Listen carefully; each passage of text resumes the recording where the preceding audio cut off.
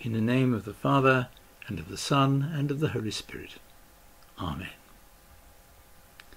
The expression actions speak louder than words doesn't appear in the Bible, but it sums up the spirit of Christ's life.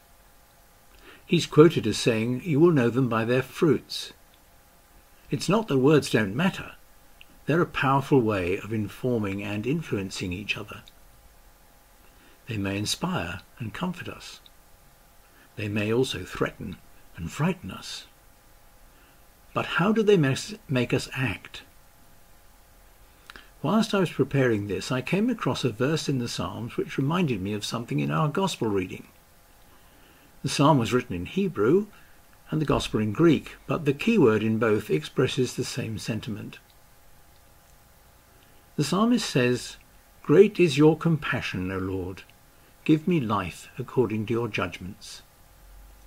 Matthew writes, "When Jesus saw the crowds, he had compassion on them, because they were harassed and helpless, like sheep without a shepherd." And there was another connection, because the psalm ended, "I have gone astray like a sheep that is lost. O seek your servant, for I do not forget your commandments." The entire work of Jesus on earth can be summed up as compassion. Our English word derives from Latin and means suffering with. But the Hebrew and Greek speak of a deep sense of pity, felt not, as we might say, in the heart, but in the gut, the entrails, even the bowels. Either way, it's a very powerful sentiment. Not one to be brushed aside, but one which demands action. Not surprisingly, we find the Gospels using it a number of times to describe Jesus' response when he's faced with people in need.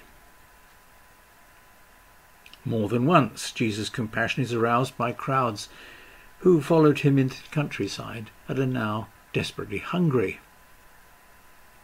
It's also aroused by blind men, by a leper, by a boy suffering with convulsions, by a widow whose only son has just died. And as well as the compassion Jesus himself feels, in 3 of his parables he describes the compassion of others.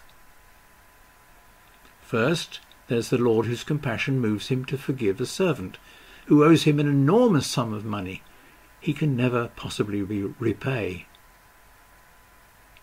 Even more tellingly, it's compassion which moves the Good Samaritan to come to the rescue of the poor wretch left by robbers to die by the roadside. But supreme example is surely the father of the prodigal son. Luke tells us while he was still far off, his father saw him, and he was filled with compassion. He ran and put his arms around him and kissed him. These 3 precious examples of Jesus' teaching point us to the compassion of God.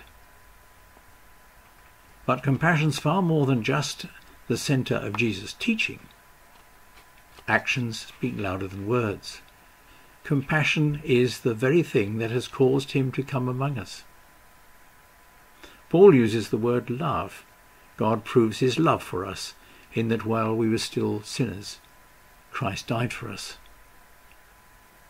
But when love takes action, what is it but compassion? Compassion is love reaching out to another. Back to today's Gospel. Jesus, we're told, has been busy moving from city to village and to synagogue, bringing healing of every disease and sickness, and above all, bringing the good news that the power of God is active and moving through his world. So why, with all he's already been doing, should Jesus suddenly on this occasion be so moved by the crowds he sees before him? The answer can only be that for all the good he's so far achieved, all the hope he's offered, he's suddenly overwhelmed by the sheer size of the task facing him. The compassion he now feels makes him long to put his arms around all the needy people he sees before him.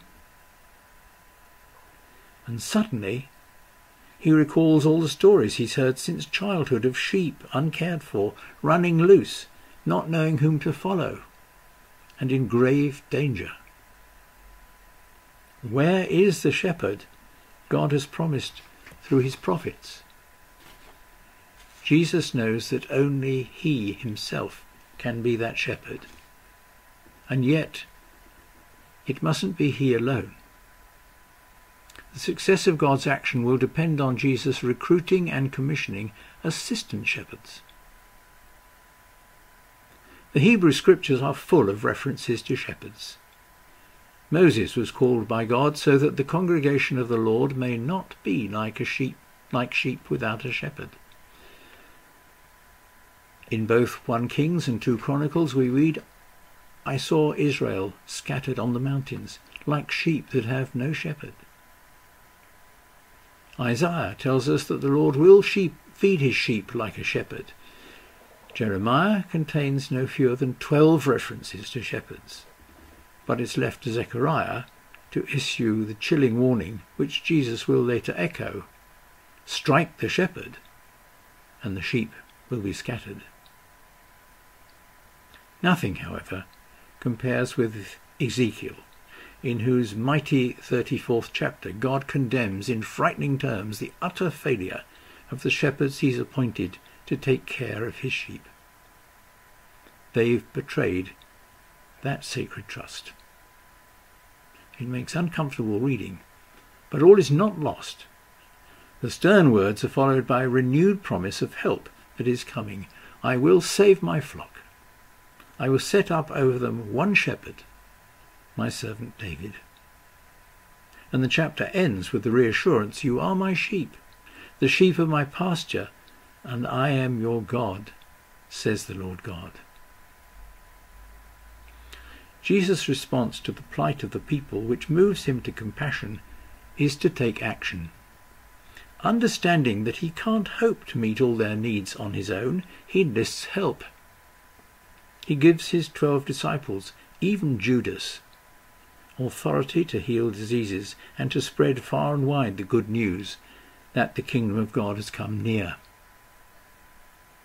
He tells them to ask God to send labourers into his harvest. He might as easily have told them to ask God to send shepherds into his flock. When in John's Gospel Jesus says, "I am the good shepherd," he counts on his hearers making the connection with that best loved of all psalms, "The Lord is my shepherd." We're left in no doubt.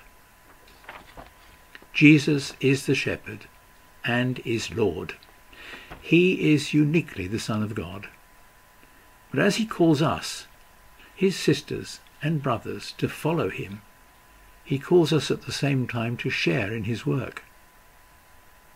As we've just seen, he did this even when he was physically present on earth, and he still does today. Archbishop Justin summed it up: "We are called to be the presence of God in the world."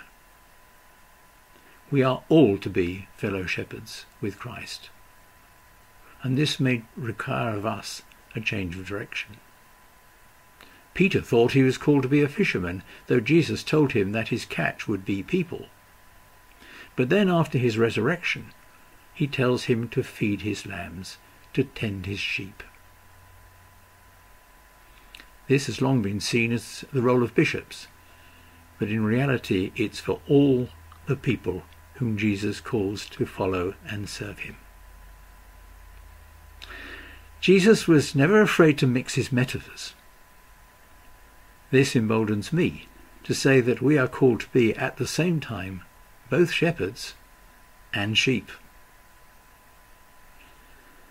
We're there to care for and to look after one another. That's what compassion means for us. If any good has come out of this terrible outbreak of the coronavirus, it's the great wave of compassion we see in so many people, and by no means only people of faith. All who make sacrifices for the sake of others are showing the love for which God creates us. We pray that his Spirit will forever sustain Christ's compassion offered to others through us, in good times and in bad. God of compassion, you care for the forsaken and offer hope to the downhearted. Hear us as we cry to you in distress, and bring us to that place where we may sing your praise for evermore. Amen.